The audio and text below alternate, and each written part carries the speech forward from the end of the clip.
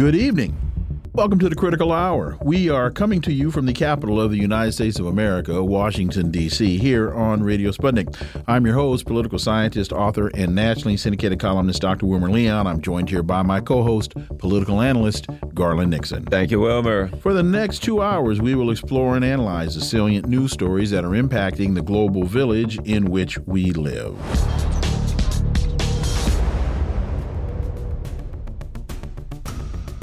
Presidents Putin and Xi are to meet in Uzbekistan as Russia-China ties blossom. Chinese President Xi Jinping and Russian President Vladimir Putin are expected to meet at a summit in Uzbekistan next week as part of the Chinese ruler's first overseas visit since the pandemic. Contrary to reports of China turning its back on the relationship, it looks like the relationship is going fairly well. For insight into this, let's turn to our first guest. He's a peace activist, writer, and teacher, KJ No. As always, KJ, welcome back. Thank you. Pleasure to be with you. So not only will this be the first trip for President Xi since the pandemic, it's also going to be their first face-to-face meeting since Russia has intervened in Ukraine. And what do you see coming out of the what does this demonstrate to you, KJ No? Well, it's a very clear demonstration of stronger ties, and that they're willing and able to show that in a public forum. And so the consensus that they had spoken about, the upgraded cooperation between the two countries in agriculture, energy investment, environmental protection, etc., as well as, simply the fact that they are conducting military exercises together, most recently the Vostok 2022 held in the Sea of Japan. I think this is simply more affirmation that the multipolar world is becoming more and more consolidated and more prominent. And I also think that, to follow up on what you said a little bit, it shows how broad the relationship is. And I think it's intentional. I think that it's okay. We're having military exercises now. Now, this is in August or whatever, September. Now on the 15th and 16th, we're now going to have economic exercises. And everybody knows right now that Russia is a very powerful military. They have a military strength. China has a very, very powerful economic strength. And I'm not saying they don't have a powerful military strength, but Russia's military strength and the possession of its commodities are really its biggest leverage on the world. But I think they're also showing we are cooperating in a number of areas. And when you read this, they're getting together to plan for the SCO, and I think it's also showing they see themselves as the leaders for arranging this new order. Absolutely, and key in that new order is the de-dollarization of the global economy, and you can see once again progressive but continuous steps towards the de-dollarization. What we see most recently is the fact that China and Russia are exchanging oil for yuan and ruble, gas for yuan and ruble. And I think, that each step undermines the foundation of U.S. Soft power and U.S. hard power. Each one of these actions, in particular in the economic sphere, in particular to the extent that the U.S. as the global reserve currency is undermined, means that sanctions cannot be used in this indiscriminate way, and that countries are essentially decoupling from the Western orbit. Here's what I think is a perfect example of the narrative that the Washington Post has been contracted or conscripted to promote. While Beijing insists that it supports peace, it has not condemned Russia's actions in Ukraine and has blamed the United States and NATO for causing the crisis by inflaming what Chinese officials say are Russia's, quote, legitimate security concerns, end quote. Well, I would venture to guess Beijing does support peace since it hasn't invaded anybody in a number of decades, and saying that the United States and NATO are responsible for what's happening in Ukraine is accurate, and that if you don't think encircling Russia by NATO with NATO forces and missiles isn't a legitimate security concern, and cutting Russia's response time from what 9 minutes or 11 minutes down to 7 minutes or 6 minutes isn't a legitimate security concern, I would have to submit that the Washington Post has no clue what it's talking about. KJ, no. Well, I think they do know what they're talking about. They're just being dishonest, or they're regurgitating the propaganda that they, and perhaps they believe their own propaganda after a while. They're, as we said before, getting high on their own supply. But you're absolutely correct.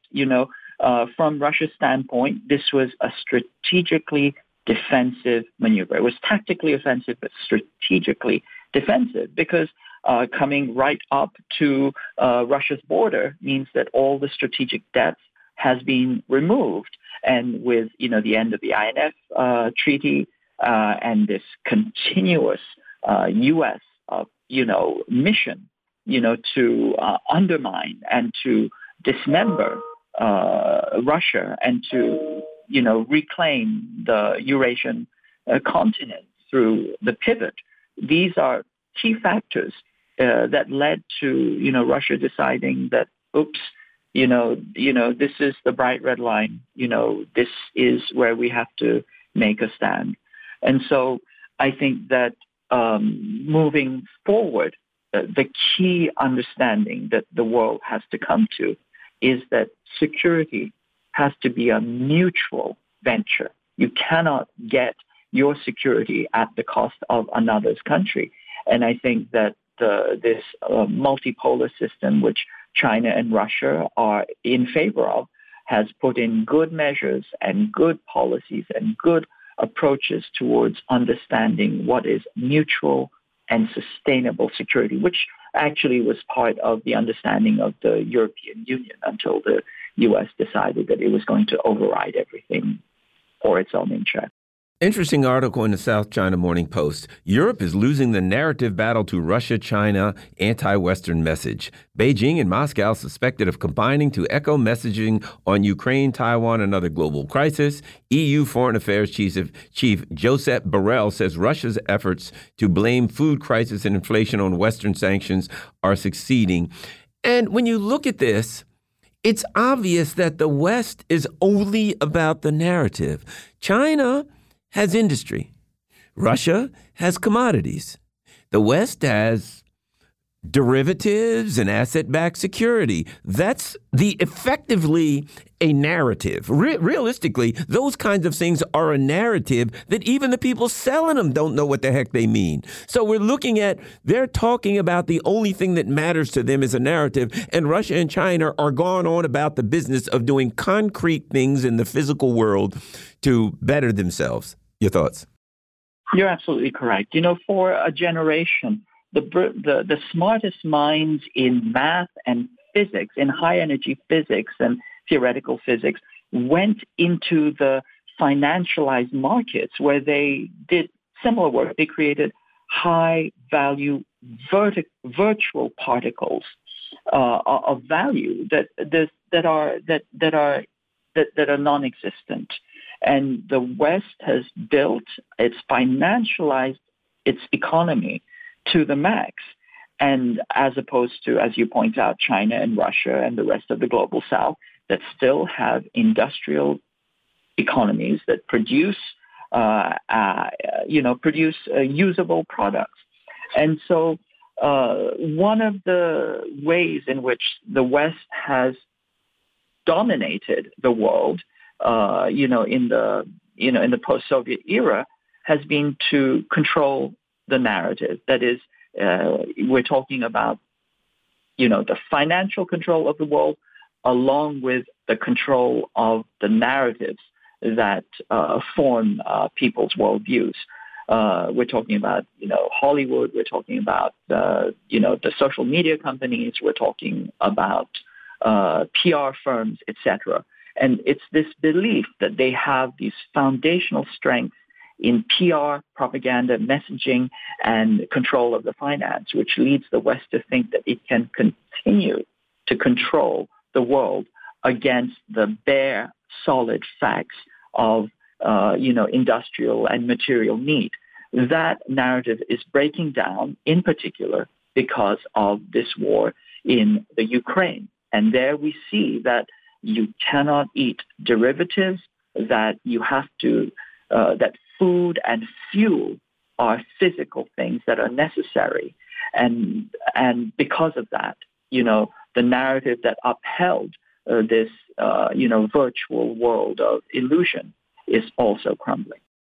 Burrell writes, the South China Morning Post writes, Burrell's argument was not new. Since coming to office in 2019, he's been warning about Europe's inability to sell itself to other parts of the world as effectively as autocratic states like China and Russia.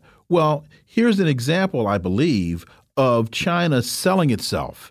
That is, Chinese-built bridge opens to traffic in southern Bangladesh. The 8th Bangladesh-China Friendship Bridge has opened to traffic in southern Bangladesh. That bridge is tangible. That bridge is real. That bridge helps to foster economic development in Bangladesh because it goes across this river that enables, of course, now transportation to be facilitated. And the Prime Minister of Bangladesh says she is grateful to China for the financial and technical assistance. What I'm saying here is this is tangible benefit. This isn't ideology. This isn't narrative. This isn't Tony Blinken in Africa telling African countries about sovereignty when the U.S. has backed 6 coups in the last 18 months. Yes, this is absolutely correct. These are tangible assets, tangible infrastructure that the people of these countries are benefiting from. And as opposed to that, what is the West offering? I mean, let's say a U.S. top official like Blinken arrives in a former Western colony, and he lands in a state-of-the-art airport built by China. He drives on a 6-lane highway built by China, and he addresses the leadership or the legislature in a magnificent building built by China. And then he's going to deliver a scolding lecture to these leaders about the threat that China poses to them and that they have to choose between authoritarianism and democracy. These people are being laughed, out of the house. Mm-hmm. And so, I mean, exactly. Bangladesh knows which side to take and what benefits it, and it is making the right, pragmatic, rational choice. KJ No, as always, thank you so much for your time. Greatly, greatly appreciate that analysis. We look forward to having you back. Thank you. Always a pleasure.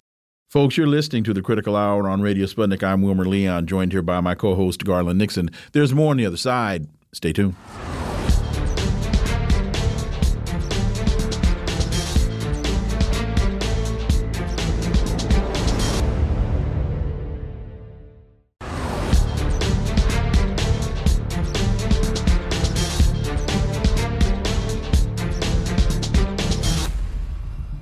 We are back, and you're listening to the Critical Hour on Radio Sputnik. I'm Wilmer Leon, joined here by my co-host, Garland Nixon. Thank you, Wilmer. Biden will not declare Russia a state sponsor of terrorism. U.S. President Joe Biden has made a final decision against designating Russia as a state sponsor of terror, according to White House spokesperson Karine Jean-Pierre. Does this indicate anything about the U.S. position going forward? For insight into this, let's turn to our next guest. He's a professor of political science at the University of Rhode Island, specializing in the Ukraine and Russia. Professor Nikolai Petro, as always, sir, welcome back. Nice to be with you again. On Monday, The president said Russia should not be designated a state sponsor of terrorism, and that's a label that Ukraine has been pushing for amid or during the ongoing military intervention. Professor Petro, the optimist in me says that the president has taken this position since he knows that the U.S. will have to eventually negotiate an end to this, and making such a designation makes the inevitable that much more difficult to do. That's what the optimist in me says. How practical am I in my optimism, Professor Nikolai Petro?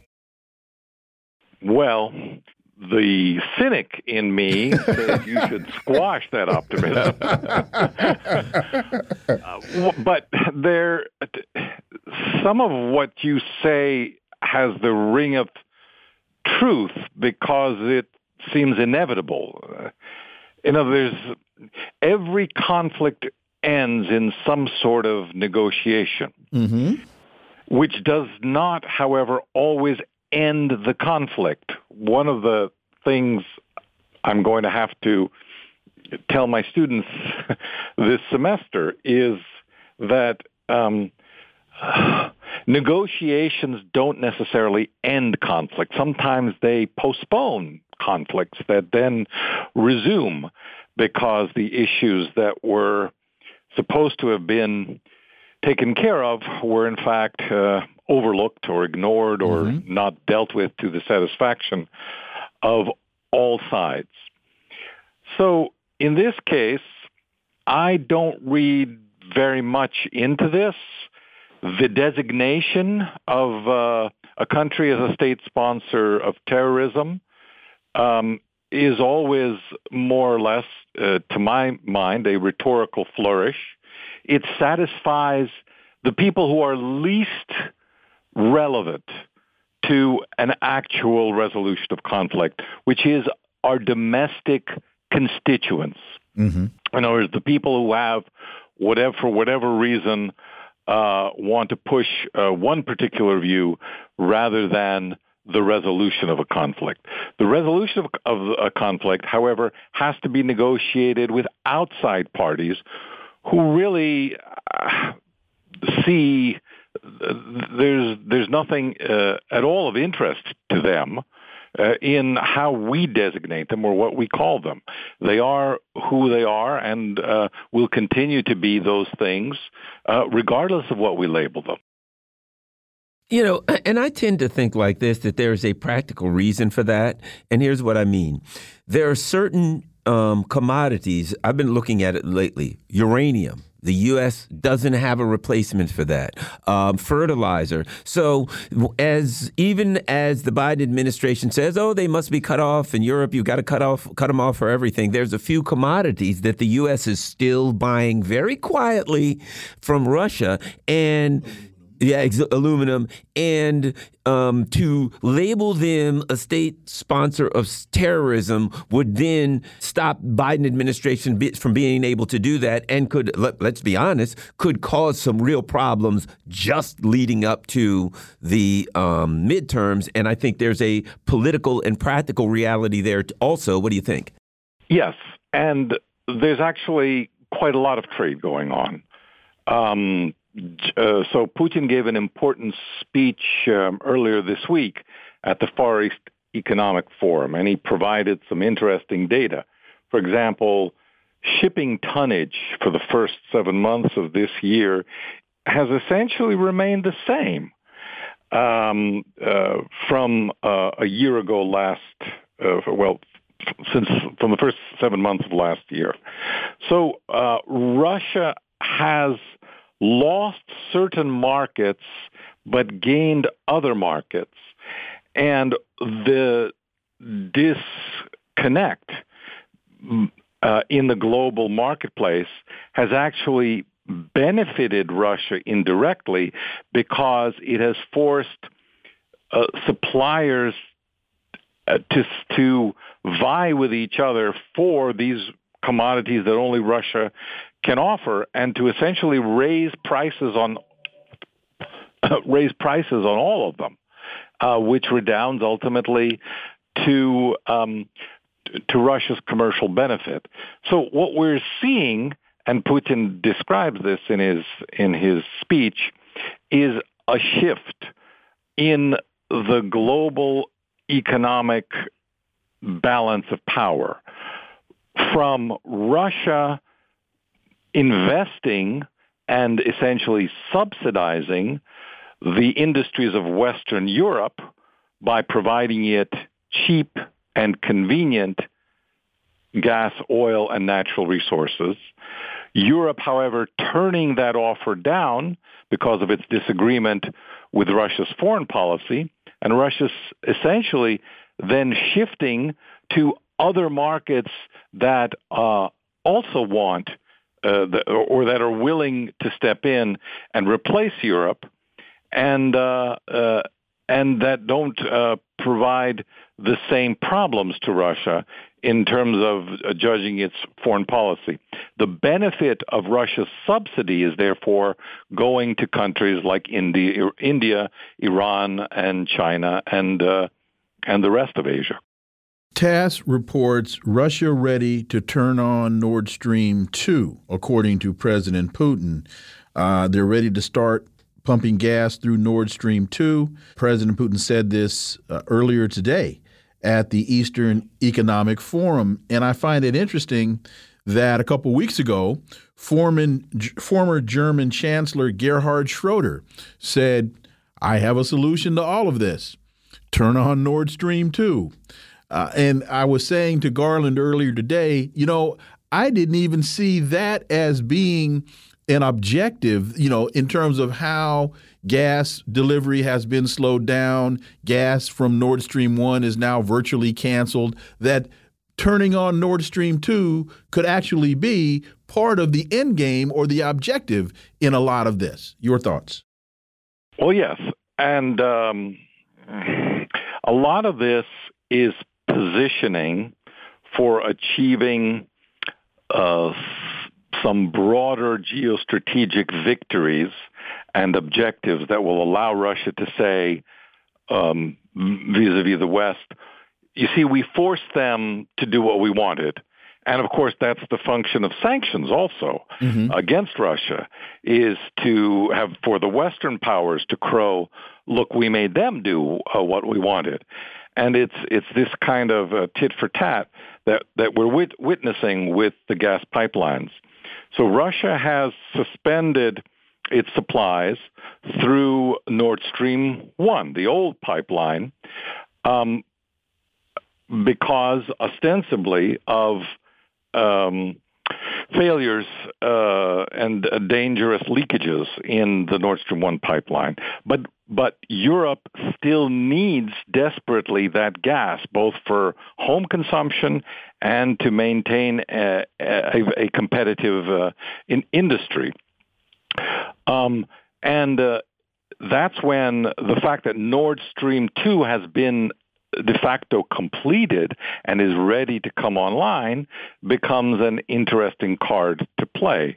But having done so, of course, all of the history that the United States has in opposing the initiation and functioning of Nord Stream 2 becomes an issue of, as the Chinese say, of losing face of the United States to Russia, and makes it difficult to a difficult pill to swallow for specifically the United States. If Nord Stream 2 does get turned up eventually, say in October because the winter is bad and Europe needs gas, beyond the practical realities of turning on the pipeline and delivering gas, when we look at what type of damage does that do to the relationships, say, between Germany and the United States, France and the United States, those European countries that need that gas but have been following the United States down this very, very cold rabbit hole that they're finding themselves involved in? What does it do to the relationships? Well, it creates, I should say it doesn't create, it highlights the existence of vastly different geostrategic interests between Europe and the United States. And one of the things that a lot of people have talked about since the end of the Cold War, since 1991, is Russia is geographically Europe's neighbor, whereas the United States is an ocean away. So ultimately, any long-thinking European leader must ask him or herself, where do my country's interests truly lie? Do they lie with a global superpower, which occasionally has interests in Europe, but has other bigger fish to fry, particularly now in Asia with the rise of China? How secure is America's commitment to Europe? Or is my security and my well-being better defended and more secure by establishing a firmer and warmer relationship with Russia? And that's essentially what Gerhard Schröder comes back to all the time. He has a famous saying from more than a decade ago. He said, we must never forget that Russia has a China card to play and Europe does not. Professor Petro, also, how does it affect the relationship if they don't, between the German government and the German people, where there is the possibilities of how bad this could go are, catastrophic, unmentionable, shall we say, Professor Petro? Well, just last week, Annalena Baerbock, the German foreign minister, answered that rather, again, cynically, I would say. She said, I have made a commitment to the Ukrainian people to defend them. And even though my voters might disagree with me, I intend to keep that a commitment. Well, I think that phrase will not be forgotten in the next electoral campaign in Germany. Mm-hmm. She has decided she doesn't want her job. And she might want to read up on the French Revolution, because people will be rational until they run out of food and their children are hungry. And cold. And then they don't want to hear rhetoric anymore. Right. At that point, let's just say bad things can happen, Annalena Baerbock. I would never want to see bad things happen, but really bad things have happened historically in those types of instances. Bad things. But Liz Truss, same thing. We got about a minute 15. She has said the same thing. You're right. Mm-hmm. So your thoughts in terms of also because they're projecting a very cold winter, and you can only go out in the forest and pick up sticks for so long. Well, let's hope it doesn't come to that.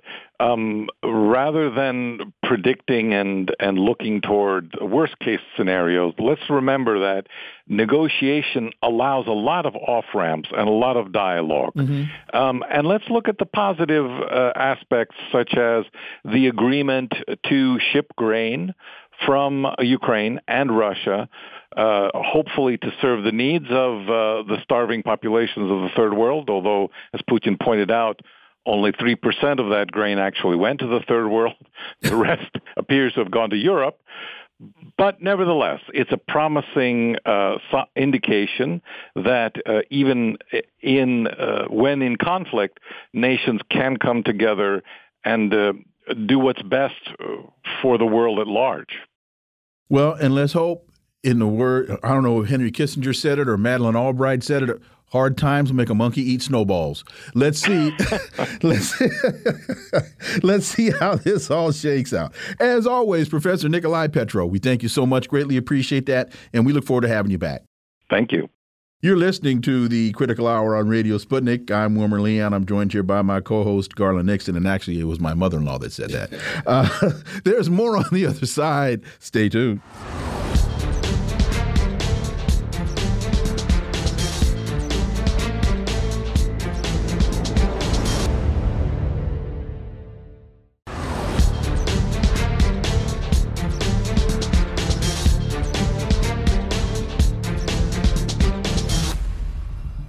We are back, and you're listening to the Critical Hour on Radio Sputnik. I'm Wilmer Leon, joined here by my co-host, Garland Nixon. Thank you, Wilmer. The New York Post reports foreign nuclear secrets among docs found in Trump raid. In a stunning leak from the Department of Justice, a report on Tuesday disclosed information about top-secret documents that were reportedly among the files seized by FBI agents at Trump's Florida resort. Citing sources, quote, familiar with the search, end quote. The Washington Post said the documents detailed a foreign government's military defenses and nuclear capabilities and can only be viewed by a select group of top officials. For insight into this, we turn to our next guest. He's the national organizer for Action for Assange, Steve Poikonen. As always, Steve, welcome back. Thank you very much. Good to be here. So we have a Washington Post leak that allegedly the FBI found sensitive material related to a foreign country's nukes in Trump's closet. So we've gone from the Washington Post and the New York Times publishing more and more quote-unquote evidence of Trump being a Russian spy to now, after the FBI lost its bid not to appoint an independent mediator, reviewing the Trump papers, they're leaking this to their handpicked media, trying to win in the court of public opinion. Steve Poikonen. And it's so transparent. It's so obvious that you never get the names of the whistleblowers and all of the documents from major publications with this kind of turnaround unless it's a purely intentional operation. The time spent between going to a news agency and them verifying any of this stuff is normally anywhere from months to a couple of years. Most cases, you have to sue the government through Freedom of Information Act in order to obtain half of the stuff you're going for anyway. So to have the kind of turnaround and to have the very particular set of disclosures involved go directly to some of the largest media outlets in the nation, I find that to be highly, highly suspect. You know what's interesting, and I got to put, there's another article we sent you, I got to put it together. FBI agent Timothy Thibault hid intel from whistleblower on Hunter and the big guy Joe Biden. And I got to put these two together because apparently this guy, Bob Yalinsky, who was Hunter Biden's business associate, went to the FBI and spilled the beans. Said, here's what you need to know. Here's the questions. I'm ready to answer. Yeah, Hunter's up to no good. I think Biden's the big guy. Here's some info. And what are we going to do? And the FBI are like, all right, we'll get right back to you. Never, ever, ever called him back. The guy spilled the beans and they never called him back. And now we find out that a particular FBI agent who was like tweeting that Trump is terrible, et cetera, was behind that. And now we look, another investigation against Trump, and sources or whatever are leaking stuff to the Washington Post, et cetera. And it's obvious. This is not an unbiased investigation. I'm not a Trump supporter. I'm a far lefty. I don't support anything Trump's policies, but I do believe in an unbiased justice system. And clearly the FBI is just an operation out to take out Trump any way they can, and now they're up to it again. Am I wrong there, Steve? Well, there's certainly a huge chunk of the FBI that wasn't merely motivated politically, but acted on their political proclivities and their own political biases or the biases of their superiors in order to withhold evidence, in order to lose evidence, in order to lose the number of someone who came in to provide information that everyone had the right to know, especially if it was, October 23rd, 2020, a week and a half or so before the election. It seems pretty critical, but this is an FBI that had found itself in almost the exact same position 4 years prior with Hillary Clinton and her email servers and all of the illegalities surrounding that, which I know she tries to make a distinction between. And I guess there is one because hers was far more illegal in terms of just the way the law is written, the way she kept the information and destroyed it. But we've got, I mean, it's hard to think of a more openly politically biased version of the FBI, even going back to Hoover. So Bobulinski, he spent over 5 hours secretly being interviewed by the FBI about his knowledge of Biden and his deals with China. He revealed in a press conference that Joe Biden was the big guy due to get a 10% cut of a lucrative joint venture with Chinese energy firm CEFC. He gave the FBI the contents of 3 cell phones containing encrypted messages between Hunter Biden and his business partners, along with emails and financial documents detailing the Biden family's corrupt influence peddling operation when Joe was vice president. But all of this now seems to have fallen into the same black hole as Hunter Biden's laptop. And as we talked about, and I'm glad you brought up Hillary Clinton, because as we talked about last week, the allegation that the laptop, that Hillary Clinton's server was hacked, that consumed the media. And so what the content of the server was became irrelevant. And just as now, all of this other stuff about the FBI, tell me what's on the darn laptop. That's what I want to know. What's on the laptop? But we can't seem to get to that part of the analysis, Steve Poikonen. Well, and that's the game, isn't it? They're trying to keep people from finding out just how corrupt their president is, just how corrupt their president's family is, just how corrupt their institutions are. And this is the ongoing problem with whatever has become of the media, where the intensity is on Timothy Thibault and on the FBI, maybe on Chuck Grassley's whistleblowers or whatever. But again, it's incredible that we know the whistleblower's name. I can't make that point enough. The narrative management operation that's going on with this is solely designed to keep people as distracted as possible and looking as far away from the actual information, which does come down to 10% for the big guy. And the rest of the Chinese individual who was the other partner on that deal.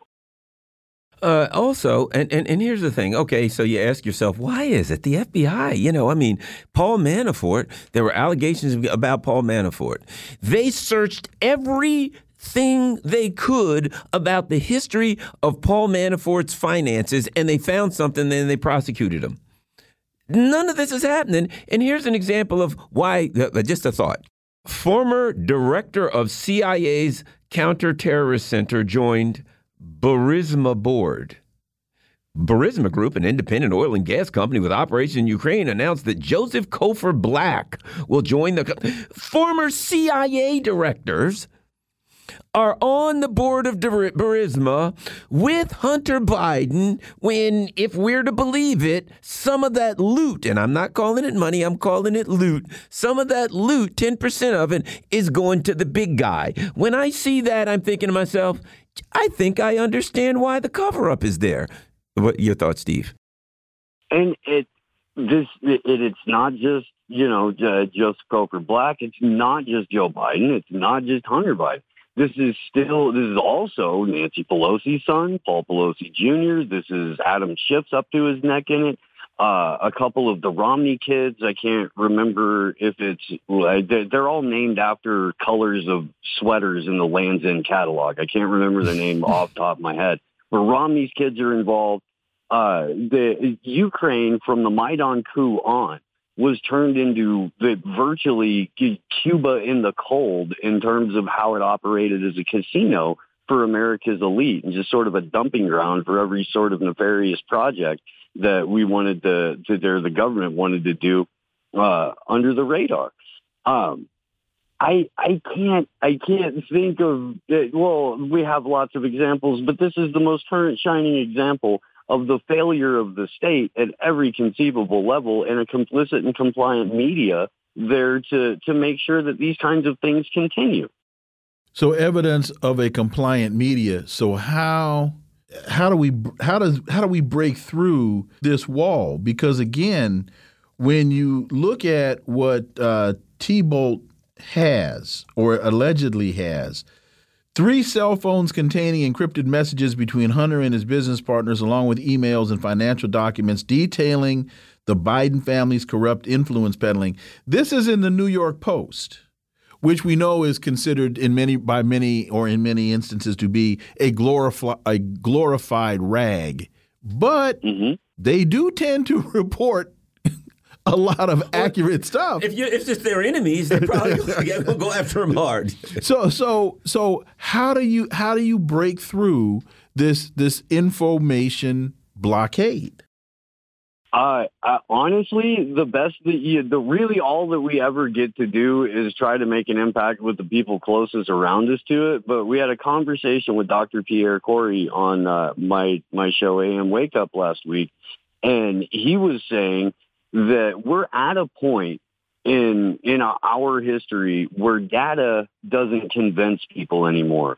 You effectively have to get people to understand that whatever investment or however many investments they've made into their particular team aren't working out for them, and come to terms with walking away from a bad investment. So whatever financial strategy you would have to talk someone out of a bad investment is the one that needs to be employed in this particular situation. And I'm not sure how to do that, honestly, with something as emotionally attaching as political ideology has become. You know, I felt all along when Donald Trump called Zelensky and said, "Hey, I think the Bidens are up to no good somewhere in Ukraine."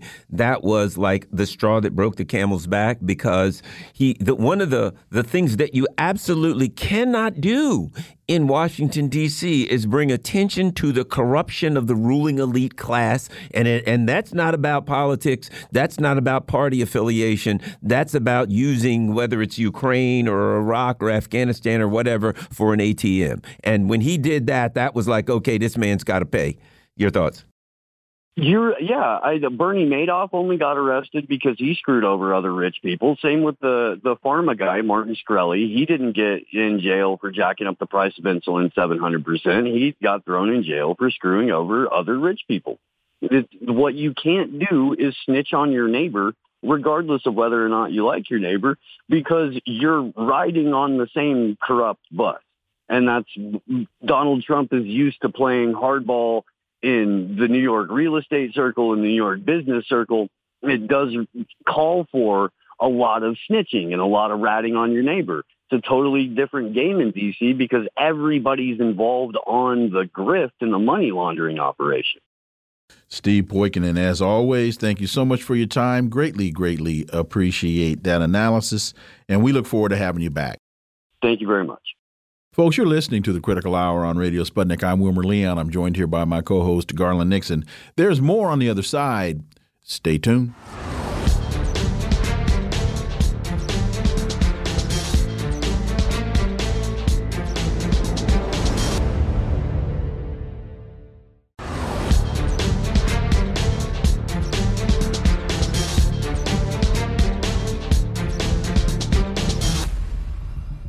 We are back, and you're listening to the Critical Hour on Radio Sputnik. I'm Wilmer Leon, joined here by my co-host, Garland Nixon. Thank you, Wilmer. VoiceOfEast.com has a piece entitled Prague Protests, Counterproductive Policies, Not, quote, Russian Propaganda, end quote. We're Responsible. It's by Andrew Korybko. And folks, you've heard Andrew on the show. Phenomenal writer. He writes, the self-sustaining cycle of socioeconomic and political unrest triggered by European leaders complying with the U.S. demands to promulgate counterproductive policies is expected to continue for the indefinite future.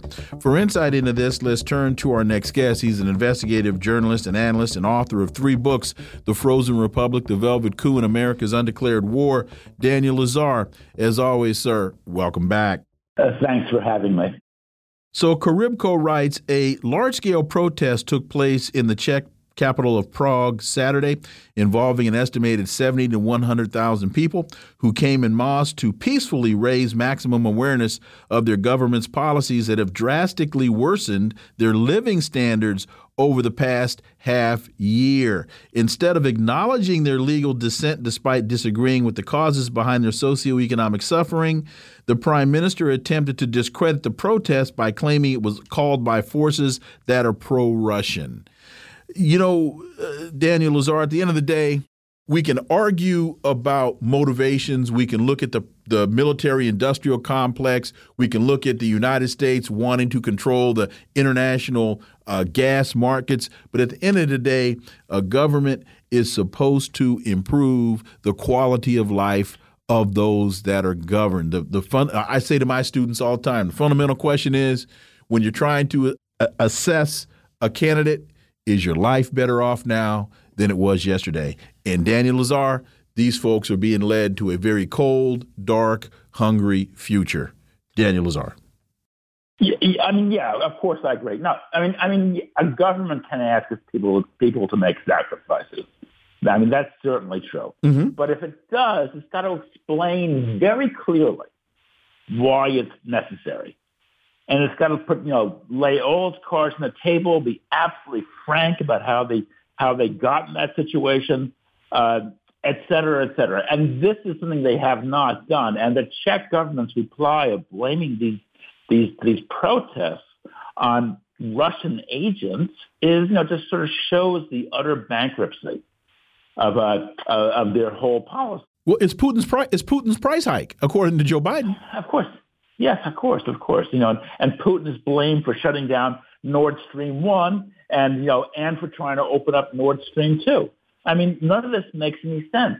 And there has been no examination, no frank and honest examination of how the West got in this predicament. But there's no doubt that these sanctions policies are backfiring royally. I mean, Russia is actually benefiting. Oil has come down in price by about a third. In fact, it fell several dollars yesterday. But still, their major commodities are up in price. The ruble is one of the strongest currencies in the world. There's been no discernible economic damage done to Russia itself. And the story in the West is precisely the opposite. I mean, Germany is facing a very serious energy crisis that could really gut German industry. And German industry is in some ways Germany is in some ways the leading industrial power in the world. But it's going to take a real hit. And, and the U.S. I think is reeling. Its economy is in deep trouble. And it's not all due to the war, but certainly the war has aggravated the distress. So, and Biden, NATO, the EU, these people have never come clean as to how this happened. And, there's another interesting article in Global Times where George Galloway talks about, for Europe, energy shortage is the last straw that will break the camel's back. Break the camel's back is a metaphor. The question is, what does that mean? Does that mean, A, that, the politicians will finally wise up and say, hey, we better do something to alleviate these people's suffering, and that's not happening, Dan. So does break the camel, what does that mean when General Winter, the great general who's never lost a battle, comes galloping his horse in the next couple months into Northern Europe? Break the camel's back could mean, and I've gotten a little heat for this. I am opposed to violence, but Dan, when people get hungry, their kids don't have food, they don't have a job because it's closed down. I'm just saying, Dan, this could go in a very bad direction, and I wouldn't want to be a leader of a country such as Czechoslovakia when there's 150,000 people surrounding the presidential palace. They're hungry, they're cold. We know what direction this can go in historically. Dan, your thoughts? Yeah, I think break the camel's back can be understood, should be understood both economically and politically. I think it's going to deal a huge blow. These completely misconceived sanctions will wind up dealing a huge blow to the economies of Western Europe and North America. Number one, but number two, they're going to be they're going to be political dynamite. They're going to completely upset the political order in these areas. I think the Germany's traffic light coalition, between the Social Democrats, the Greens, and the Free Democrats, is heading for a fall. I mean, it's unstable to begin with. It doesn't make any sense. It's a classic, kind of, ill-assorted, lash up. But to me, it's going to be in very serious trouble. And Annalena Baerbock will pay a huge price for her comments, saying that, the Germans have just got to put up with it because the Ukraine war is the only thing that really matters. And the Greens were behind this really crazy policy of shutting down the nuclear power plants, which increased their dependence on imported Russian gas, and then they allowed the U.S. to go forward with its campaign to shut Nord Stream 2 down. So now that Nord Stream 1 is down, Vladimir Putin, who clearly has a sense of humor, is offering to open up Nord Stream 2. But it just goes to show how completely incoherent German government policy and U.S. policy was as well. Oh, and Wilmer, quick aside. Annalena Baerbock was at a conference called Democracy in Danger. And at that conference, she said, I don't care what the German voters say. This is what we're going to do. And I thought, democracy is in danger when you make those kind of statements. It's dead as a doornail.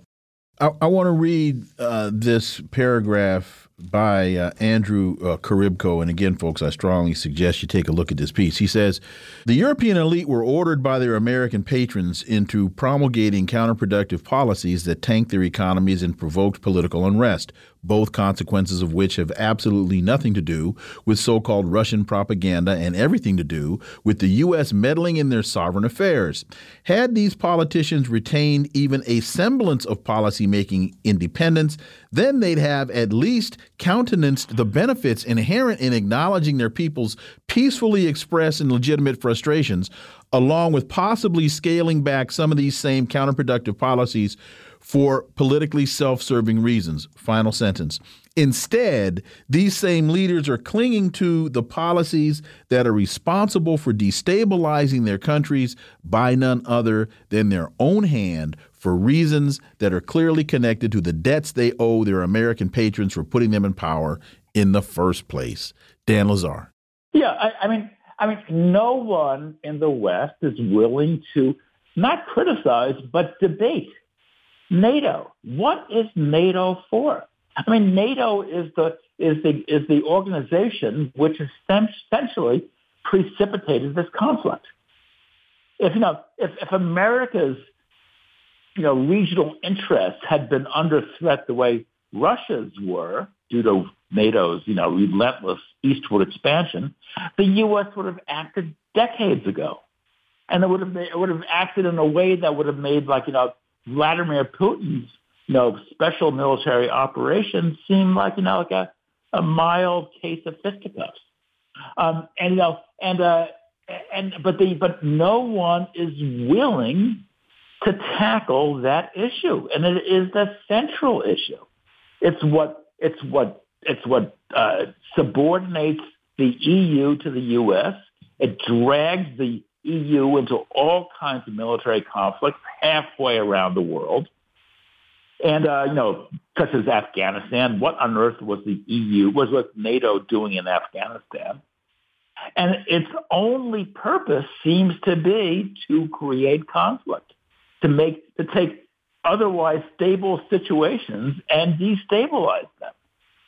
So why can't we have that debate?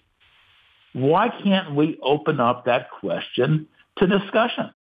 Well, Dan, very early in the game, when this first started, I remember you saying, at some point, I guess because of pain or whatever, the people in these countries are going to look at their leaders and say, how did this happen? How did we get here? Do you still think with all the propaganda and all that kind of stuff that question is going to be answered, or do you think they'll be able to avoid it? Wait, they're going to ask very practically, why is there no bread on the table, and why is my house so cold? I think that question is unavoidable. I think that they can't duck it forever. I mean, the idea that this war in the Ukraine is just due to one supremely evil individual is a fairy tale, an obvious fairy tale. I mean, it wouldn't go over on an ordinary 5-year-old. Dan, I was watching Last Word with Lawrence O'Donnell last night, and I think that's what I was watching. He had some guy on there talking about, the relationship between China and Russia is on the outs, and Russia is losing in Ukraine, and Russia is now begging China to send it bombs. I mean, just utter foolishness. It makes no sense. It just makes no sense. First of all, Russia is not losing in the Ukraine. No, I mean, clearly this Kherson offensive is not going to go well. It's already faltering. The Washington Post this morning had a devastating piece, which was that they gained access to a military hospital, and they interviewed wounded soldiers, and the soldiers told them that the Russian artillery is devastating and overwhelming. They can't counter it. What's happening is their government is putting them, into the line of fire, while Russian artillery from miles away rains down shells on them. It's suicidal. It's completely pointless, and yet that's what the Ukraine is doing.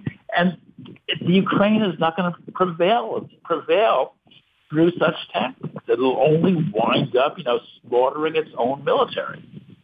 I mean, I think that sooner or later the Ukrainian military will actually break, and that the Russians will start advancing very dramatically. I'm going out on a limb here, but that's what I strongly suspect. But the point is the U.S. can't. Its policy is leading to combined military and economic disaster, and soon political disaster as well. Daniel Lazar, as always, thank you so much for your time. We appreciate that analysis, and we look forward to having you back. Thank you so much. Folks, you're listening to the Critical Hour on Radio Sputnik. I'm Wilmer Leon. I'm joined here by my co-host, Garland Nixon. There's another hour on the other side. Stay tuned.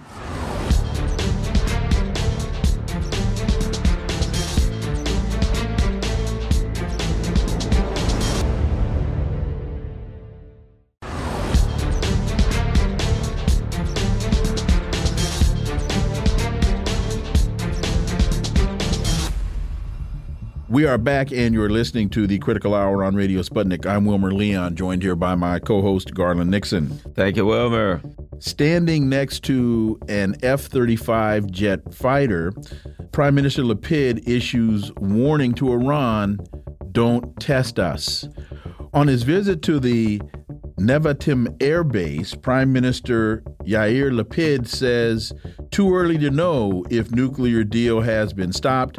If Iran continues to pose threat, he adds, it will discover Israel's long arm and capabilities. Well, what real threats are or is Iran posing?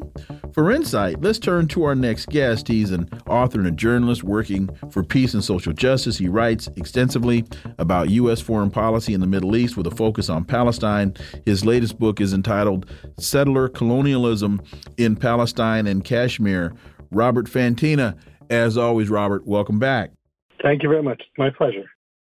So Lapid, who was on a visit to the Nevatim Air Base in southern Israel, which houses the Israeli Air Force's fleet of advanced F-35 jets, he issued a warning. It's still too early to know if they have indeed succeeded in stopping the nuclear agreement, but Israel is prepared for every threat in every scenario. Lapid said this standing in front of an F-35. So, Robert, I'm trying to understand what threats is he referring to? Because I don't think that it was that it was Iran that flew B-52 bombers over Israel. I think it was the United States and Israel that flew B-52 bombers close to Iran. So it's not Iran that's assassinating journalists. Mm-hmm. It's Israel that's assassinating journalists. So what threats is he talking about? This is Israel and the United States making self-fulfilling prophecies. They are threatening Iran, saying Iran is a threat to them, which it isn't. But because these two nuclear nations are continually threatening Iran, Iran has to take steps to defend its nation. So perhaps it is going to enrich uranium to be able to make a nuclear war, or nuclear bomb. But there are no threats. Iran is not threatening anybody. It never has. Iran assists its allies throughout the region and will continue to do so. That's what alliances are all about. Countries sign agreements to assist each other, not only in terms of trade, but in defense. And if they're threatened, their allies will come to their assistance. That's one of the things that Iran is doing. And because Israel is very interested in changing the government of Syria, and Iran is assisting the Syrian government in maintaining the government that people voted for, Israel is calling this a threat to Israel. It isn't in any way, shape, or form, but that's how Israel is trying to seize the narrative. And it just seems to me as this is part of the Wolfowitz doctrine, in that Iran is a regional power, and the Wolfowitz doctrine says that no country could be allowed to even grow as a regional power that could threaten the United States' domination over a region. And so now all they're doing is coming up with excuse after excuse that the sanctions have nothing to do with a nuclear weapon, because the CIA has come out and said there's no evidence that Iran is trying to create a nuclear weapon. This is about holding Iran down, keeping Iran down, stopping Iran's economic, military rise, etc. Your thoughts? Yes, I agree with that completely. The CIA, as you mentioned, has said that Iran is not working toward a bomb, that their nuclear program is for peaceful purposes. But the people of the United States don't listen to what the CIA says. They listen to what the talking heads say. The talking heads are saying that Iran is a threat. It's a threat to sacred Israel. It's destabilizing the Middle East. This destabilizing the Middle East. It's the United States that invaded Iraq 20 years ago. It's the United States and Israel that are supporting anti-government terrorists in Syria. It's the United States that's supporting the Saudi war against the people of Yemen. It's the United States that's destabilizing the area. It's not Iran. Iran is working to stabilize the area. But these idle threats, or they're not idle threats, but Israel threatening Iran does not help the situation as far as global peace. It simply helps the United States' geopolitical goals.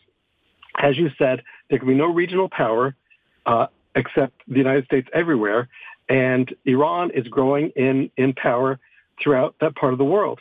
And the United States can't let that happen, but whether it can or not, it's happening. Israeli airstrike put Syrian airport out of commission. They launched a missile attack yesterday targeting Syria's Aleppo airport for the second time in a week, putting the airport out of commission. The Syrian government didn't report any casualties, but the transport ministry said that all flights will be diverted to Damascus. Your thoughts on this latest attack and how this latest attack is evidence of what we were just talking about at the top of the conversation. Now, why the international community isn't outraged by this, I don't know, except unless it's just pressure from the United States. But here is a sovereign nation whose airport has been bombed to the point that it is out of service right now. Israel bombed the airport in Damascus a while ago, and it was back in service in a couple of weeks following repairs. But why is one nation allowed to get away with bombing the airport of another nation? This wasn't a military installation, which would still be illegal. This was one of the airports in the country. But again, the point is to keep Syria down, eventually overthrow the government and put in some puppet government with the strings controlled by the United States and Israel. And the continued efforts to do that by the United States and Israel have not been successful for years. This war has been going on, I don't know if it's called a war, but this stabilization efforts have been going on by Israel and the United States against Syria for years, but the Syrian government remains strong. So this, again, is criminal activity that Israel is perpetuating, and the world community is ignoring it. And at the same time, the United States is occupying the Syrian oil fields and wheat fields. So from one perspective, you've got two nuclear powers, the United States and Israel, saying that Iran, a non-nuclear power, is a threat that they may have to deal with. Illegally occupying another non-nuclear power, which is Syria, stealing their oil, their wheat, their natural resources. The U.S. is bombing them, yet Syria and Iran, the non-nuclear powers who are being attacked by Israel, openly assassinating Iranians on Iranian soil. Mm-hmm. The U.S. openly assassinating Iranian generals in Iraq, yet saying they're a threat to us. Yes, this is we're in Orwellian times here. The perpetrators are suddenly cast themselves, or have been for some time cast themselves as the victims, and the victims are seen as the criminals. This is, as you mentioned, two nuclear nations, and the United States has a long history of warmongering, of invading countries whose governments it disagrees with, and setting up puppet governments that are extremely repressive, but dance to the U.S.'s tune. And Israel, which is an apartheid rogue nation, repressing the Palestinian people for decades. And these two nations are saying that they need to deal with Iran because Iran is a threat. The threat is the United States and Israel. It is not Iran. Scores killed as al-Qaeda attacks South Yemen separatists. This is an antiwar.com. Al-Qaeda forces attacked targets in South Yemen's Abyan province, leading to multiple fights against the Southern Transitional Council. At least 20 Southern Transitional Council fighters were reported killed, while all attackers were also claimed slain, which was 6 al-Qaeda fighters. The attack saw them ambushing checkpoints set up as anti-terror operations. Robert Fantina. This is, again, the people of Yemen have been fighting the Saudi government for several years now. And the United States, of course, is supporting Saudi Arabians with selling them billions of dollars of weapons. Yemen is a poor country growing in military strength out of need. And here we have a group that attacks an anti-terror checkpoint. So terrorists are attacking anti-terror checkpoints. There's no way that anyone can say these are freedom fighters, these are pro-democracy actors.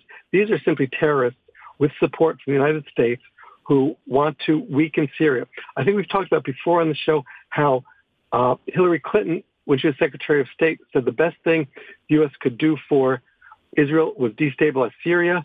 That has been ongoing for several years, unsuccessfully, but this is what the United States continues to do. And this recent attack is simply another episode in that long-running saga.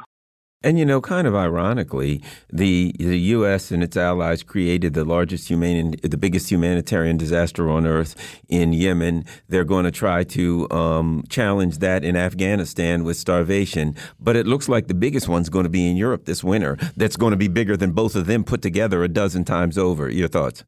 Yes, it could be. The United States has sanctioned Russia, and the European countries are either reducing or not buying oil at all from Russia. The United States is not fairly dealing with Iran and trying to renegotiate JCPOA. And of course, Iran has plenty of oil. Venezuela, another enemy of the United States, has plenty of oil. So in order to prevent the disaster that you're referring to, the countries of Europe are going to have to get oil from somewhere. If they're not getting it from Russia, there aren't a lot of other places that are going to be able to supplement what they're not getting from Russia, Iran being one of them. So Iran right now is in a very good position to negotiate. However, the United States can never be seen as backing down. It would rather let the people of Europe starve than say it ever made a mistake. Is the United States unintentionally forcing its European allies to make a very hard decision, as in which way are they going to go when the temperature reaches zero and they have no gas? They're going to turn to Russia. They're going to turn to Nord Stream 2. Vladimir Putin says, I'll turn up Nord Stream 2 since Nord Stream 1 is down. And that could cause some incredible fractures within these European ally relationships. It could definitely. When the United States pulled out of the JCPOA, it forced the European signatories to do so. But this was not a life and death situation for those countries and for the people in those countries. However, the current situation, the situation that's going to occur this winter, may be just that, a life and death situation. And it's unlikely that the leaders of the European countries, much as they kowtow to the United States government in almost everything, are going to allow their people to starve or freeze at the behest of the United States. Or both. Or both. Freeze and starve. Exactly. Robert Fantina, as always, thank you so much for your time. Greatly, greatly appreciate that analysis. And as always, Robert, we look forward to having you back. Thank you very much. Always my pleasure. Folks, you're listening to the Critical Hour on Radio Sputnik. I'm Wilmer Leon. I'm joined here by my co-host, Garland Nixon. There's more on the other side. Stay tuned.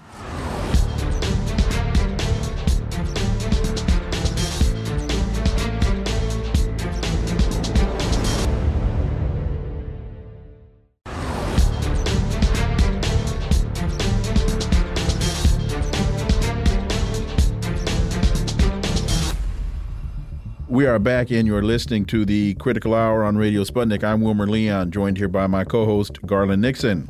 Thank you, Wilmer. RT reports Biden's speech is, quote, dangerous escalation, end quote. Most Americans say, according to polls. Republicans and independents overwhelmingly disdain the U.S. president's Philadelphia speech.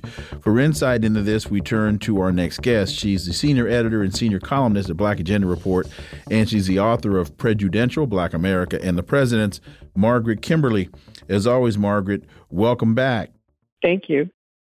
So, what are we to take away from the polling? I always tell my students, when you listen to speeches like these, you have to pay very close attention, because there are usually different messages to different constituencies that are packed into the same speech. When I listened to that speech last week, I was kind of trying to figure out, who is he talking to? Who's his target audience? Your thoughts, Margaret Kimberly? Well, it's interesting you should mention that. I think it's Democrats, but I think it's Democrats he already has. He didn't. I think when a president gives a speech, they're trying to go beyond their base of support. Instead, Biden attacked people who are not his supporters. I think it was a political truism that you attack your opponent, but you don't attack their supporters. But going on and on and on about MAGA and all the tweets about MAGA, he's insulting nearly half of the country. Trump did get 70 million votes. Presumably some of these people might be willing to vote for Democrats, but not if you demonize them. But I think it's all a result of his own failures. And that he doesn't have any successes to talk about. And so he's left to say the word MAGA more often than Donald Trump does. Oh, you know, I think here's an answer, and it's in you've got your article that you wrote in Black Agenda Report, Biden's MAGA obsession won't help Democrats. And in that, one of the things you say is this: because Joe Biden and the Democrats act on behalf of the oligarchy instead of people, they now risk a midterm election loss. Here's what I think about that, Margaret. Who is he talking to? He's talking to the oligarchy and only the oligarchy. He's talking to his base, like the old George Bush joke, W. Bush joke. And he's talking from the oligarchy, because the oligarchy, you know, there's numbers of oligarchies, but the faction of the oligarchy that supports him They hate Trump for, we could get into any number of reasons, not that Trump is some kind of a great figure. But my point being, this is like the neocons, the oligarchies all screaming like, look at all of those unwashed MAGA supporters. Ew, they may touch somebody. They're gross. And they're talking to and from each other. And anyway, it's your thought. Well, I think that's partially correct, but it was a stump speech for the midterms. And so he's presumably trying also, in addition to talking to his people, the ones he told nothing would ever change, he's also talking to the public, one would think. So going on and on and on about democracy, I mean, that's the kind of thing that presidents say. But to target almost half the country as being not democratic people, the most successful politicians at least give lip service to appealing to as broad a spectrum of the public as possible. But they have to lift Trump up as someone to demonize because they don't have anything to say for themselves. And it remains to be seen. Elections are in about 7 or 8 weeks, and we'll see if this works or not, but I won't be surprised if it does not. A couple of things. One, as a political scientist, and I have been a political advisor at times, even though I can't say it, I've always told the folks I've advised, and I know this to be true, people vote for things, not against things. Those people who will tend to look at the negative won't turn out to vote. They'll stay home. That's the first point. So who he was trying to light the fire under with all of that negativity, I really don't know. And when I look at those polled by party affiliation, you've got Republicans, Democrats, and independents. 62% of independents considered the speech to be dangerous and divisive. Well, those are the folks that Biden should be targeting, since most of when you look at the extreme ends of the spectrum, the Democrats aren't going to be swayed. The Republicans aren't going to be swayed. So you need to be focusing a message, targeting a message to those in the middle, the independents. And if that was your audience, 62.4% of them considered your speech dangerous and divisive. You're not hitting your audience, Joe Biden. And that's because he doesn't have anything to talk about. A midterm at this point in his administration, he should have given a speech saying, and I did this, and I did that, and I got you this, and I got you that. What did he get? We got a stimulus, which ended. Build Back Better never happened. Student loan debt relief. I mean, it's insulting to even call it that. You might have gotten $20,000. A lot more people got just $10,000, and he's at pains to say this will never happen again. No increase in the minimum wage. No more child tax credit. None of the things that people are depending on to make their lives better. But there's plenty of money for Ukraine. Is it $50 billion now? I don't know where. 67 billions of dollars. Oh, I'm sorry. I was way off. Oh, but what's $17 billion amongst friends, Margaret? Go ahead. So having said all of that, he doesn't have anything to talk about. So they've got to come up with something in this speech. I mean, the image of, is bright red. I was like, doesn't he have anybody to say, could you change the lighting for the president, please? But it looked like, I joked, looked like Satan in hell screaming at us. It was, and the Marines, using the Marines in a civilian venue, which I look askance at, and many other people do too. So from the stagecraft or the bad stagecraft to the content, or rather the lack of content, to pissing off half the country, I would have to say it's a failure. And the Democrats are generally not known for getting their people out in midterm elections anyway. So the only way to get people fired up is to raise the specter of Trump. When I look at when I looked at that picture, the background, that kind of dystopian 1984-esque kind of picture, I thought of Nina Jankowicz. That's the first thing that popped into my mind, the disinformation board. And when I hear someone saying, there may be people I don't agree with on policy, but when I see people making these kinds of over-the-top statements, you have to start thinking, when somebody says, yeah, that Garland Nixon's bad news, he's a threat to our democracy, I think to myself, you're the president, And if you see a threat to democracy, that would imply that you have an obligation to address that threat. The people who, I don't agree with Trump, but I agree with the Constitution, and the people have a right to vote for anybody they want. And if the Democrats were offering anything, Trump would be easy to beat. But you would have, if I were a MAGA person, I wouldn't be paranoid thinking, I think this guy's out to throw me in Guantanamo Bay. Margaret. Yes, he did. He targeted millions of people. Trump got 10 million more votes in 2020 than he got in 2016, lest we forget. And so we're talking about millions of people who, whatever they may be like, they don't think of themselves as bad people. Some of them may be willing to switch sides in an election if they felt there was anything beneficial to them, but they certainly aren't going to make any changes when he goes on and on about MAGA, a threat to democracy, and they're horrible people, and we've got to stop them. I've never seen such a thing in my life where a president demonized so many ordinary people. It's unheard of. But what is also unheard of is that, Joe Biden was, I believe, lucky to win. I think he has to thank COVID, frankly, for his victory over Trump. And the promises he made, the lies that he told, that he now can't explain away. So this is what he's left with. Telling half the country to hate the other half, actually turning off some of the people even who voted for him, who are looking, giving him side eye, that this is seen as some kind of a campaign appeal. So I'm looking forward to November to seeing if this worked at all. If this had worked at all. So at the end of the day, where do we find as you look towards the midterms, what do you see? Well, it's hard to say. It seems like it seemed that the Republicans were signaling they thought they might lose the Senate, but that's not clear. The House is up for grabs. Lest we forget the Democrats lost seats in the House in 2020. They have they barely have a majority. I wouldn't be surprised if they lost the House.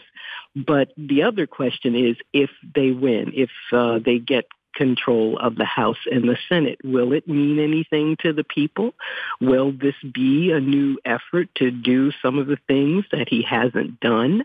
I mean, they're trying to use abortion when, frankly, it's the Democrats' fault that Roe v. Wade failed, but their failures with the judiciary, their failures in losing these state houses. And so they're using this to whip people up into a frenzy, but I'm not convinced that they will do anything about it, even if they have the votes. So that's the other question. Are they going to win? And even if they do win, what would it mean, if anything? Again, and Margaret, in your article, Biden's MAGA obsession won't help the Democrats. Everybody can find that at blackagendareport.com. One of the things you say is they would think twice about joining in the beatdown if they feared the voters. We got about 2 minutes. Your thoughts on that? Right. Well, they don't fear the voters because people either get disgusted and stop participating, or they're so easily conned, so easily indoctrinated that they follow these horrible policies because the bogeyman of Trump might come back. So I don't think it's going to help them. Going to help them at all, and I don't see, unfortunately, I do not see voters being energized to be more active and to do much beyond continuing to vote and thinking in this binary way that you only have two options: to vote for this one or to vote for that one, and not for an option of being active, really active, and making demands, even of a party that you intend to vote for. As we've been saying on the show for quite a while, particularly right after the last election, we don't think, and I think I can speak for Garland here, that Biden wanted to control both the Senate and the House, because by doing so, he then had no foil.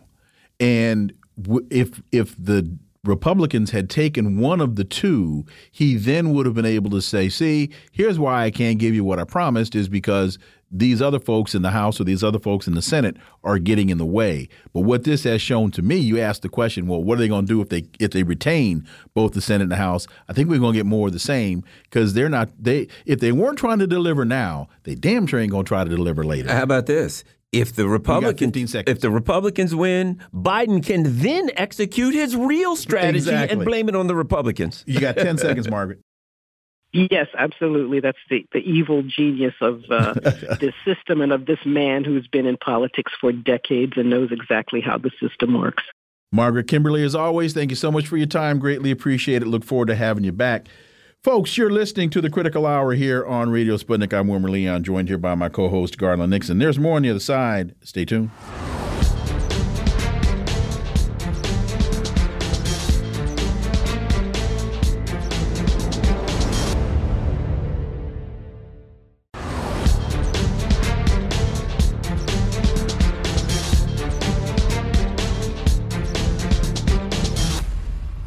We are back, and you're listening to the Critical Hour on Radio Sputnik. I'm Wilmer Leon, joined here by my co-host, Garland Nixon.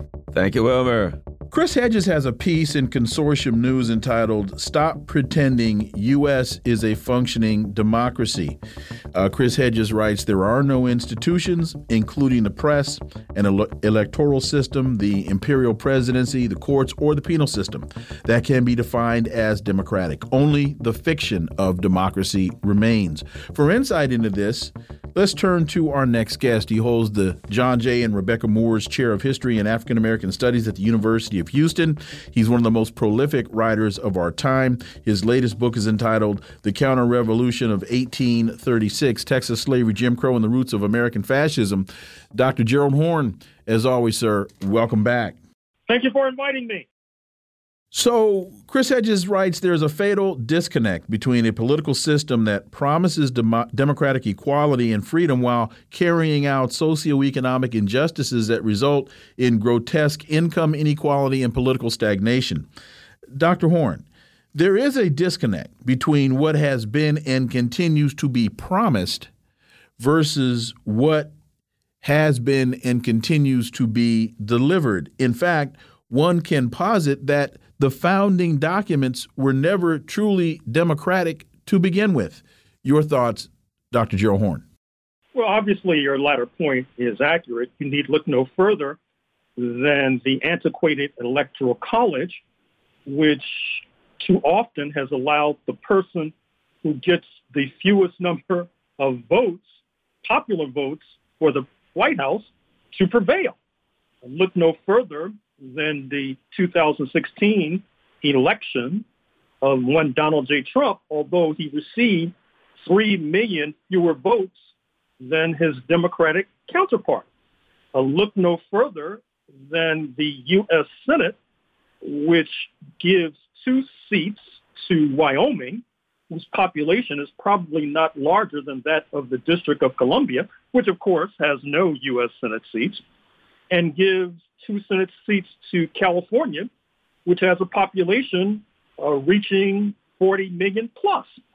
So obviously, Christopher Hedges has a point, but the danger now, I'm afraid to report, per a piece in the New York Times in the last 24 to 48 hours by their journalist Carl Hulse, Hulse, is that the right wing is contemplating a constitutional convention.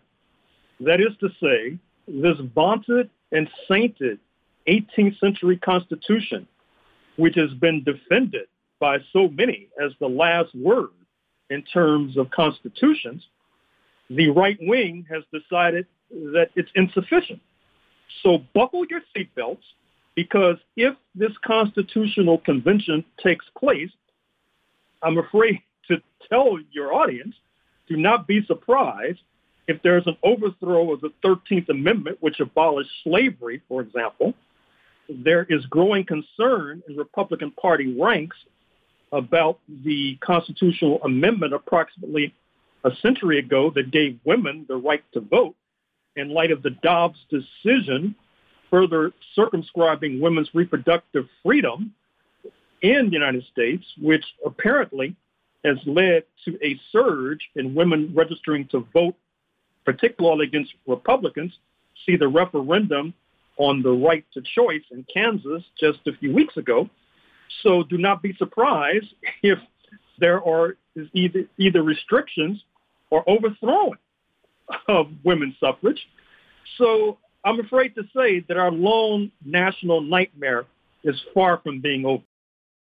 Dr. Horne, it's interesting you said that, because a while back, for several months ago, I was talking about if the conservatives get enough power, they'll have a constitutional convention.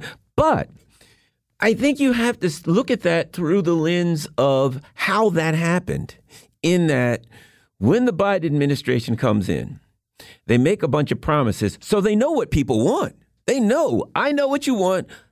Boom, I'm promising all of it. But it's wholly neoliberal, neoconservative. So that was just a ruse to get the suckers to vote for him. And then all promises were abandoned. So you have a party, you have the conservatives who have all these terrible things they want to do with the Constitution. But there's a lot of countries that have parties that want to do all kinds of things like that. But then you have a Democratic Party that has completely abandoned the working class.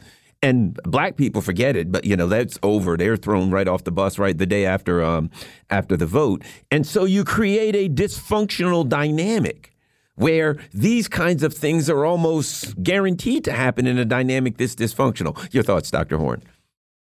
Well, the only footnote I would add is that I grant agency to the 75 million, mostly Euro-American, significantly working class and middle class who voted for Mr. Trump in 2020.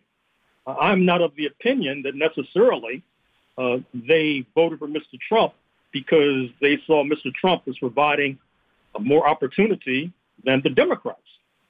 For example, if you go back to 1991, when 55% of the Euro-American population in the state of Louisiana voted for a Nazi and a Klansman, David Duke, for governor, I doubt if they cast their vote for David Duke because they saw the Democrats as being neoliberal.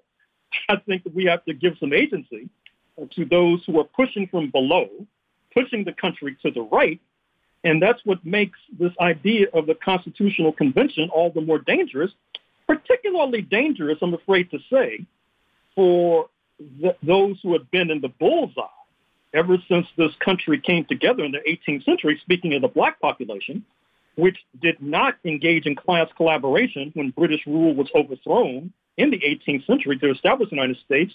That is to say, they did not stand beside slave owners.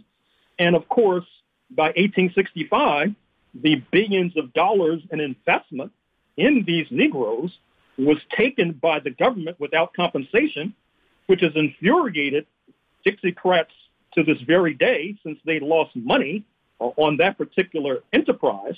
And so the situation, I'm afraid to say, is ever more dire. And so if folks are looking for a way out, I'm giving a major address this coming Sunday proposing that the international community needs to get much more involved in U.S. domestic affairs. Because if the United States, as those on high have told us, is actually tipping towards fascism, this will not just be a danger for the people of the United States, not just for the black people of the United States, it would be a danger for the entire international community. And so therefore, the international community has a right to get involved in what might befall them. And so I think that's the way out. But unfortunately and sadly, that simple thought apparently has not crossed the minds of many of our leaders and many of our organizations who are still operating as if the year was 1954.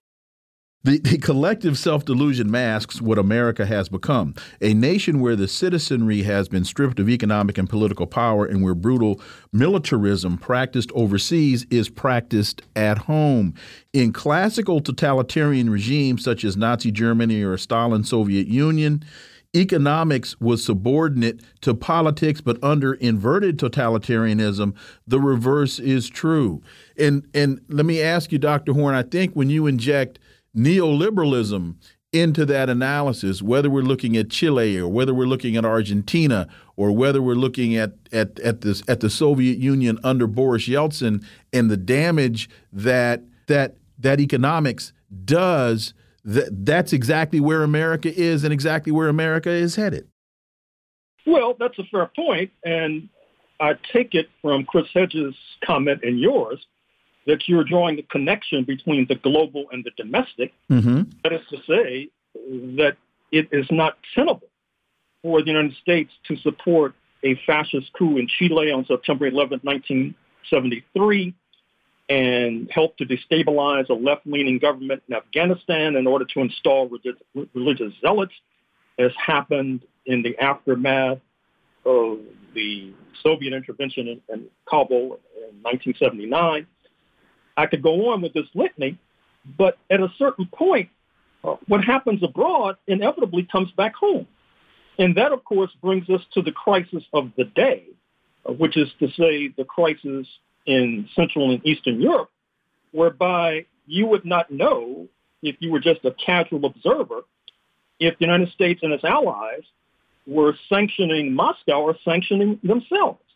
But what's even more remarkable with regard to that state of affairs is that the United States has stacked the deck in its favor, and the Europeans, being chumps extraordinaire, have gone along with it. And what I mean is, the United States is not sanctioning the import of Russian, is sanctioning the import of Russian oil, but it only gets 3%. But it compels the Europeans to sanction the import. The United States is not sanctioning the import of Russian uranium because it gets 15%, and the other supplies are in Southern Africa, and those nations are not considered to be reliable. The Europeans go along with that as well. But it seems to me that the last word may be held by the European populace. And if you saw the demonstrations in Prague just a few days ago, tens of thousands marching against the boneheaded policies of their government, I think that that's just a foretaste of what you will probably see in London, Paris, and Berlin sooner rather than later. And the repercussions inevitably will be coming back across the Atlantic.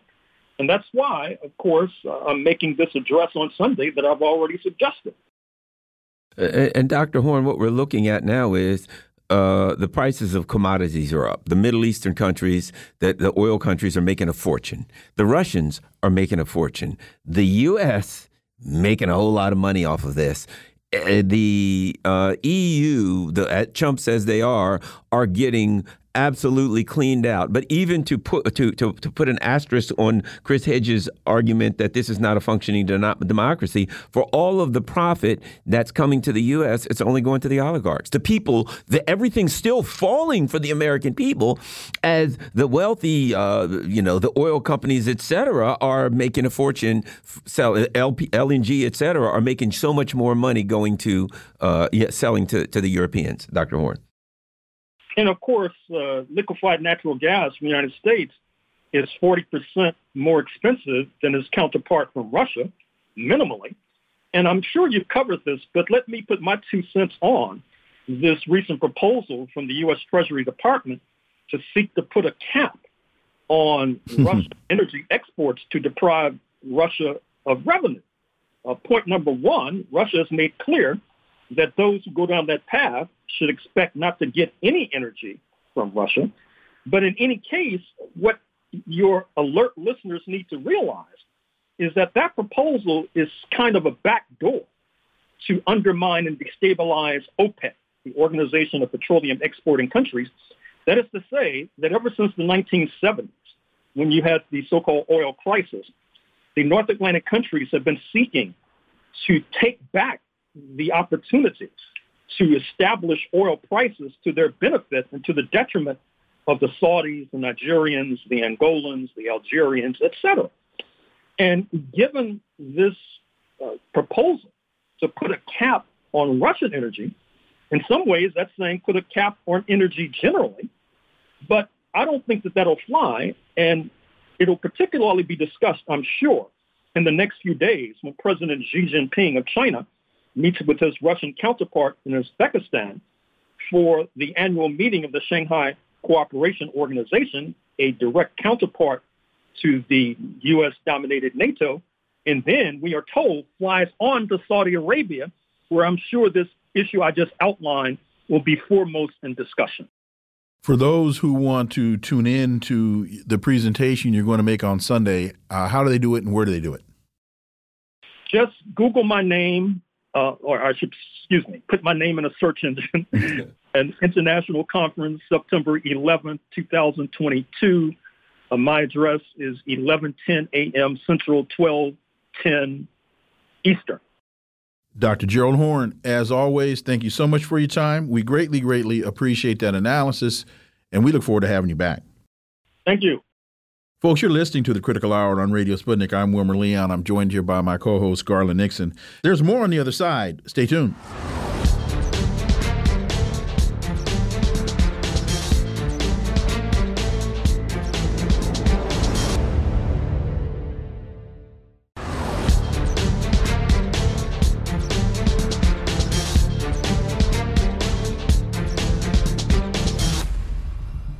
We are back, and you're listening to the Critical Hour on Radio Sputnik. I'm Wilmer Leon, joined here by my co-host, Garland Nixon. Thank you, Wilmer. There's a great piece in Consortium News entitled "The Historic Collapse of Journalism. Accuracy No Longer Matters. Witnessing no longer matters, conformity matters," writes Patrick Lawrence. For insight into this, we turn to our next guest. He's a political cartoonist and syndicated columnist, Ted Rall. As always, Ted, welcome back. Thanks for having me. Ted, to me, this is a very interesting reflection of what has happened and what is happening to journalism in America. Your thoughts? Well, I agree. What's going on here is that we're seeing the meltdown of an industry that used to have considerable power, and that power derived from the fact that it was a very profitable industry, and now it's not. And the danger to democracy is maybe not exactly the way that it's been portrayed. 100 years ago, most news in the United States almost all news in the United States originated from print newspapers. And owning a print newspaper was like minting money. I mean, in 1958, New York City, for example, had 26 daily newspapers. The families that owned even the small ones and they usually were families, were extraordinarily wealthy.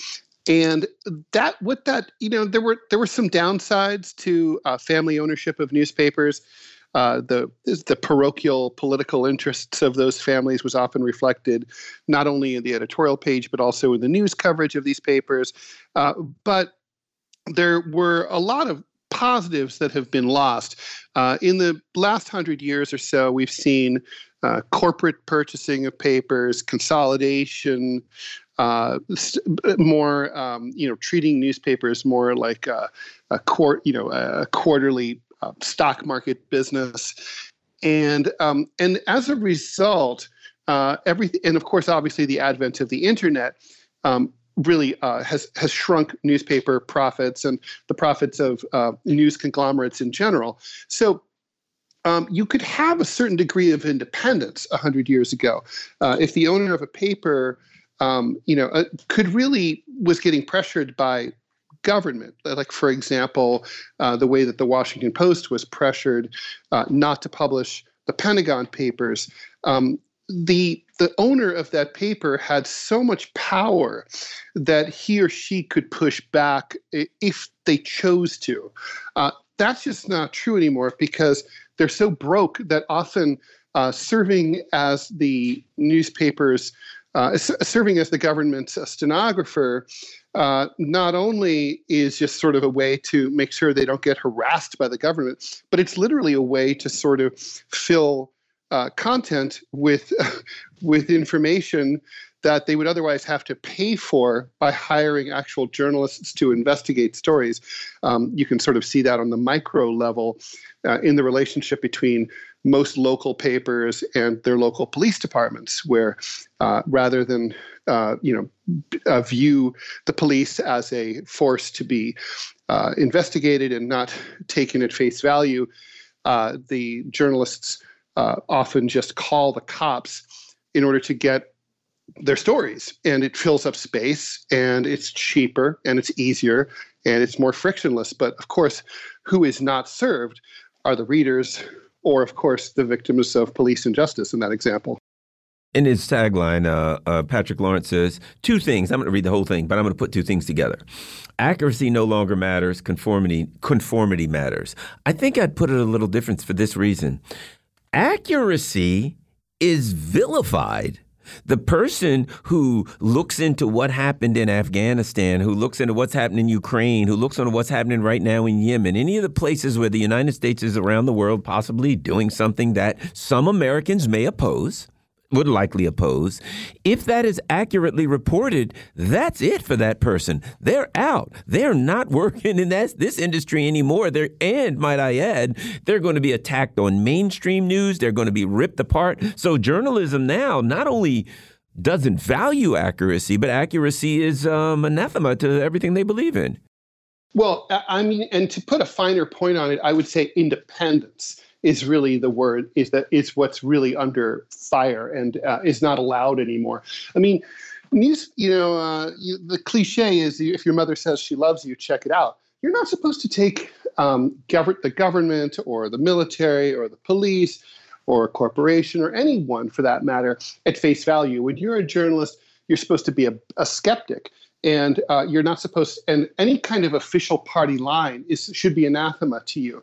But these days, and frankly, this has been a long time coming. This is not a new development. It's just that it's a problem that's gotten really, really bad in the last 20, 30 years. If you question an official narrative, you are literally told that you can't work. I mean, I remember talking to editor at Vox.com and about doing work for them, and they literally said that and this is pretty much a quote, that if you don't take the intelligence community at face value when it says something, then you can't work here. Now, I was like incredulous at that. I mean, you're telling the intelligence community is literally, they're spooks. They're in the business of lying. I mean, lies are part of what they're supposed to do is spread misinformation. But why would you, even if it was the Pope, even if it was Jesus himself returned from the dead, why would you take anyone at face value when you're a journalist? But that's the culture now, and it's independent thought is completely stifled. It's just not permitted. Certainly, you can't get hired by a major media organization if you're independent-minded, and if you do, you will not last long. And if you try to work independently, they will go after you. You talked earlier about the consolidation of newspapers. One of the things that I think has gone by the wayside that a lot of people don't really understand and appreciate is the collapse of wire services. That the news gathering entities have also contracted greatly. So your access to different sources of information has contracted tremendously. And that's that is true. And it's also in response to the overall industry. I mean, the state of the industry itself, because wire services pretty much mostly aggregated stories from across their membership. So if the Dallas Morning News had a cool exclusive story, it could end up on the Associated Press wire and then be picked up around the country. That can still happen, but because it's less likely, let's say the Dallas Morning News will end up doing that cool, independently researched article, then the AP is less likely to have it, which means it's less likely to appear in your paper in Canton. So assuming you even still have a paper in Canton. So there's, the wire services exist, but they just don't have as much material to feed off of because of the consolidation. What do you think about the relationship between the changes in media and the rise of new media, the rise of alternative media? I remember when CNN went after Jimmy Dore for the Syria stuff, but the reality was he had more views as a YouTuber on his Syria series than CNN actually had. And what do you think about the adversarial position between mainstream media and new media, alternative media, et cetera, and what that means? Well, I mean, in the long run, it's likely that big media will triumph just because big always beats small. I mean, it's certainly true that there's a massive appetite for these alternative sources. And you definitely see it. I mean, right now we're talking on an alternative source right now that has been, is obviously being ruthlessly censored in the U.S. and in Europe. I personally made my career mostly in the alt weeklies, many of which are gone now. But the alt weeklies that really expanded in the 1980s and 1990s did for 20, 30 years provide a very strong counter narrative to corporate media.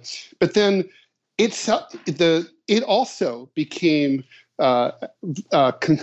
aggregated and turned into chains. For example, there was something called the Phoenix New Times chain that bought up a lot of the alt weeklies, got rid of alternative national and international coverage, emphasized local, and then basically no political news whatsoever. And it basically the reason for these publications to exist kind of came to an end, and a lot of them folded. I mean, there were other issues too, like the Craigslist destroyed their advertising model.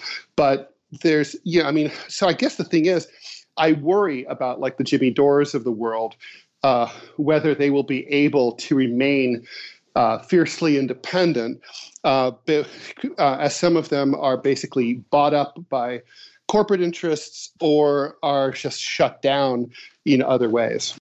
One of the people that is discussed in this piece is Thomas Friedman. And it's interesting to me that Patrick Lawrence says the first thing Friedman did when he inherited the foreign affairs space on the opinion page was to move the column to Washington. No more living among others. The second thing he did was stop listening to others apart from a few friends and acquaintances.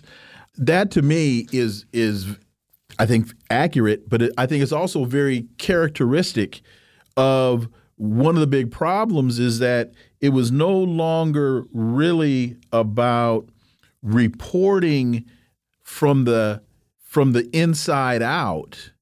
It was very insular, and your sources became very, very narrow, as well as your perspective. Yeah, well, Thomas Friedman is kind of a really notorious example of, and is kind of widely viewed within the profession as being a total hack. And this was a guy who was instrumental as part of the run-up to war against Iraq, for example, and has pretty much been on the wrong side of every major foreign policy decision since he began writing. He's kind of a reliably wrong narrator, it's sort of like a film critic who's always wrong. So you read it because you just do the opposite. But I think, what's interesting here is it's also the obsession with access.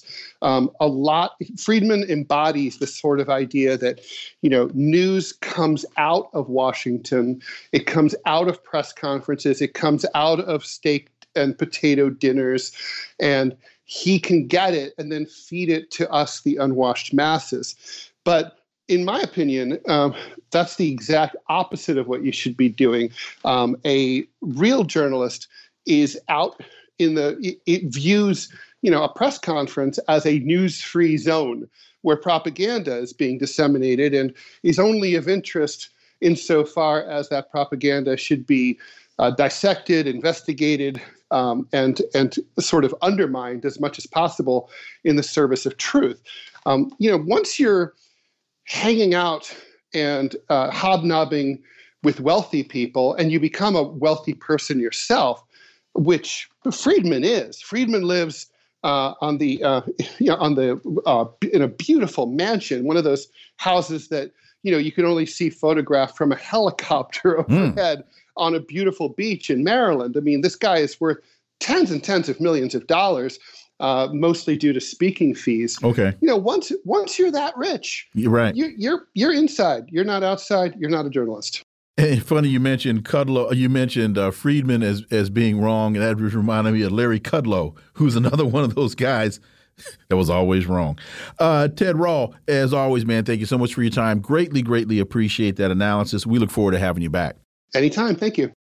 Folks, you've been listening to the Critical Hour here on Radio Sputnik. Thank you for allowing our voices into your space. On behalf of myself and my co-host, Garland Nixon, we hope you were informed and enlightened, and we look forward to talking with you all right here tomorrow on Radio Sputnik. Be safe.